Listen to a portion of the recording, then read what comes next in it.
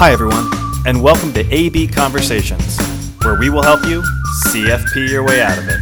A podcast where you get into the minds of a couple certified financial planners on how we think and feel about everyday financial planning questions and what should really matter most to you. A healthier financial life starts now. Hey, Adam, welcome back. AB Conversations. How are you? Yeah, doing great. How about you? Awesome. Very well. The sun is shining. It's a beautiful day. Yes. We are, we've crossed the 1 year anniversary of what was the bottom of the market. So we're a year now removed, hard to believe, COVID-19 effects. We thought it'd be a great podcast to kind of just reflect a little bit, right? 1 year later, what are the lessons that we either learned or, as we'll kind of focus on today, some of it's just we were reminded of, we relearned. Mm-hmm. And we don't want to stick to like the obvious stuff, right? Technology works. It's good to have work-life balance, right? Hugs are great.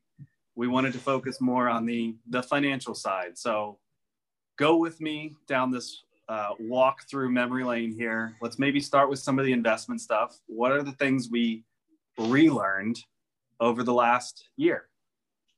Yeah, I think the most obvious, again, a year later, and even actually this happened a heck of a lot sooner than a year, but it's the don't panic. When it comes to investments, making decisions at incredibly emotional and volatile times may lead to some decisions that you may regret at some point in the future. So it for us, it just kind of reinforced the fundamentals, right? Yes. Stay diversified, stick to your plan. The 3-bucket theory that we preach of have enough cash, bond exposure, stock exposure for your specific situation, right? It's different for everybody, but that should allow you to ride out periods of extreme volatility and allow you to get to the other side of that when things feel a little bit more calm and normal. Yeah, markets don't always have to make sense to us, right? The economy's not the market. We learned the lesson again. It's a little bit more than just the fundamentals, but don't fight the Fed, right? There were mechanisms that came into play that, maybe people weren't anticipating. So yeah, I think when it comes to investing, don't time things. We learned that. And as quickly as things went down, things came back up. So have a plan and stick to it. Yep. But let's move then to maybe the nature of our work. Investments are important, but I think we relearned some really important financial planning fundamentals too. So I know I've got a little bit of a checklist. Let me throw it to you first. Anything fall into that camp? I think the biggest thing for me was, and I don't want to step on your toes, but I think it just reinforced if there are open items, even if they are just the fundamentals like we talk about, do you have the right amount of life insurance? Do you have your estate documents done? Like just the simple things that, let's be fair, aren't the fun things to do when it comes to financial planning. Not that anything in financial planning is fun for everybody, but those are just the items that are just check the box, just get it done. And in times of volatility and the unknowns of pandemic world, just your own financial situation, just get them done. You can just set that aside and be done with it. Yeah, it almost reminds me of conversations that we've had in the past with people that, that won't happen or this won't happen. You have a cash reserve for things that are really unpredictable, right? And you think about the number of people that were unemployed pretty quickly, right? A really dramatic time. Now, even if you weren't unemployed, were you needing to take some sort of leave because you're homeschooling kids now? Yeah. And before you even know what are going to be the rules of the game, or how is unemployment really going to be supported, or how is my employer going to view these things, that panic hopefully is not there if you have this cash reserve or something that you can lean on. So even if it wasn't the predictable, even if it's not just us kind of throwing it in your face, you need to have 3 to 6 months, whatever it is, be okay building a cushion before you've bought the next toy or socked it away into a retirement account that you can't access. Yeah, I think that point on cash reserve is such an important one because, again, it's fundamental to us that you should have, again, depending on your situation, 3 to 6 months of your expenses kind of in safe cash position. And we often get asked the question of, well, do I really need 6 months? Can I just do 3 months? Can I invest the rest of it? Like if I don't need it, I don't think I need it. Can I put it in something that's going to grow? And it's not your words, not mine. It's not the sexy thing to do. It's just to have a bunch of cash in the bank. But yeah, when all of these things just kind of just get flopped on your lap in March of 2020, of like life as most of us knew it changed, right? Whether you're now working from home and you hadn't before, which certainly my circumstance. Yeah, homeschooling kids. I know for my family, that meant desks for the kids and chairs and just technology and equipment. In those times when just stuff hits the fan and you need to react and pivot quickly, you don't want to have to feel like that's another added stressor of now, how am I going to do these things financially? I would bring to light then too, when we talk about financial planning things relearned, there are times to be opportunistic. And I'm not just talking about, if you had some excess cash reserve, boy, it would have been great. Or I'm sure there's plenty of people out there that looked at the end of March and went, this is a great buying opportunity. Mm-hmm. But even if you don't have cash to put to work from an investment standpoint, those dips are an opportunity to maybe contribute a little bit more to your retirement account or an IRA. Or we even went through the process with some people. If it's in your plan in the future to maybe convert some taxable dollars into tax-free dollars, man, what a great opportunity a down market is.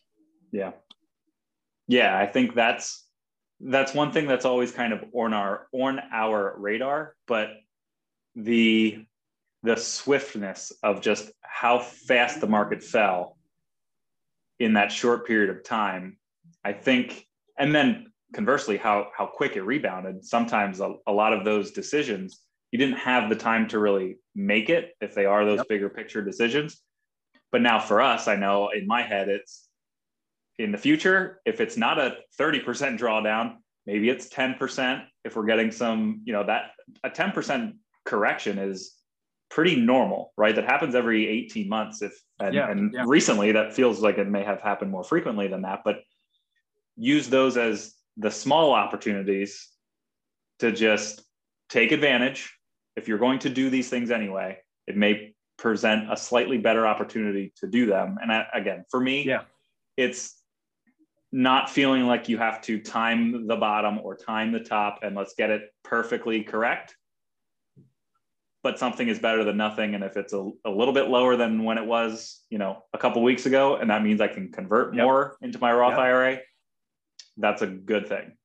Yeah. So I want to bring that back up because it now, to your point, we don't want people to look at these drawdowns in the market as such a horrible thing. Nobody likes to lose money, but it is to say there are things that I can do that now may counteract some of that negativity. That if I got money now into a Roth IRA and that rebound is all in a tax-free spot, this is a good thing. So just to go down that list again, cash reserves are important. Get those insurance and estate documents in order. I mean, hate to feel that, man, this pandemic could have been a really negative situation for some people health-wise. We hope a lot of the people listening out there that, you didn't lose a loved one. We know that happened for a lot of people, but if you were in that age bracket or had a condition and you were fearful of health and for good reason, man, to not have these documents in order just made it all the more stressful. To your point, let's get them done. And then let's think opportunistically with financial planning. Yeah. And I think that as just the theme is slightly changing the narrative a little bit. And that's often easier said than done, at least in our experience with clients, of just trying to turn that conversation a little bit from, yes, the market is down, to, feeling like we're doing some sort of damage control, or just, I have to just tune out the noise and just focus on not paying attention, which is kind of an oxymoron. But turning that now into a potential positive, that's something that you can control. Here's something that you can do, even if it's something relatively minor, but that to see those negative events as actually a positive in the short term, because historically these things happen. We see market volatility. It's always rebounded. It may have taken longer over certain periods of time, but as long as you are, again, following the fundamentals of the planning process and have the building blocks in place, it shouldn't be a catastrophic impact to your plan where those what we're calling emergencies may actually be opportunities at the same time. Yeah. So then I would move towards the last kind of category, I think, of financial things. And maybe I need to clarify this as financial, but if our theme is aligning people's values, vision, and wealth, here we are talking about the wealth stuff. Let's focus on the values and the vision. I'm going to be an optimist for people. I would hope that there were other financial benefits, mental and health benefits that kind of came out of this COVID-19. Maybe it was that work from home environment meant spending more time with my kids, or flexibility of my time to work out more. I don't know. Maybe people got rid of stuff. I mean, I thought I had read that there was a surge in donations, right? Because you kind of looked around the room and you're like, man, we don't even use half this stuff. So I hope people could also kind of learn what mattered most and, reconnect with people in a different way. The whole point that I want to make is we certainly see that people make their best decisions when they kind of have peace of mind or clarity of mind, so seek that balance. It's not just the financial side of things, but always try to put yourself in a spot where, stress and anxiety doesn't lead you to a worse financial decision. Yeah. And I think you said that very well. And that was one thing when we were talking about this earlier, that just was a great point to make and we talk about it all the time when it comes to financial planning of have that plan in place in a much calmer time. It doesn't mean that a March of 2020 happens and you don't have that plan.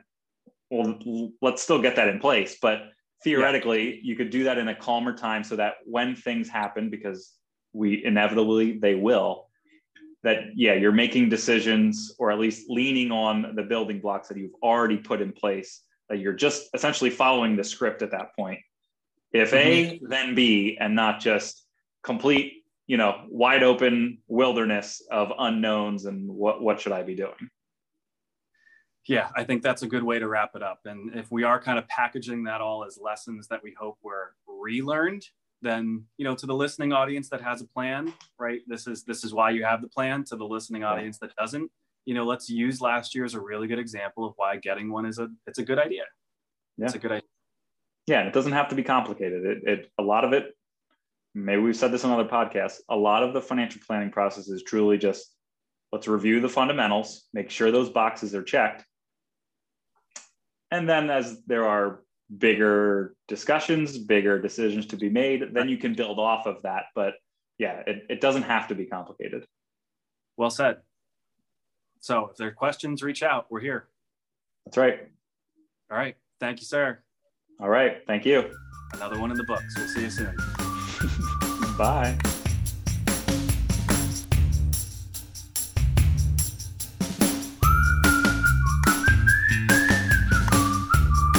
Hey everyone, Adam and I really appreciate you tuning in. Please note that the opinions we voiced in the show are for general information only and are not intended to provide specific recommendations for any individual. To determine which strategies or investments may be most appropriate for you, consult with your attorney, your accountant, and financial advisor or tax advisor prior to making any decisions or investing. Thanks for listening.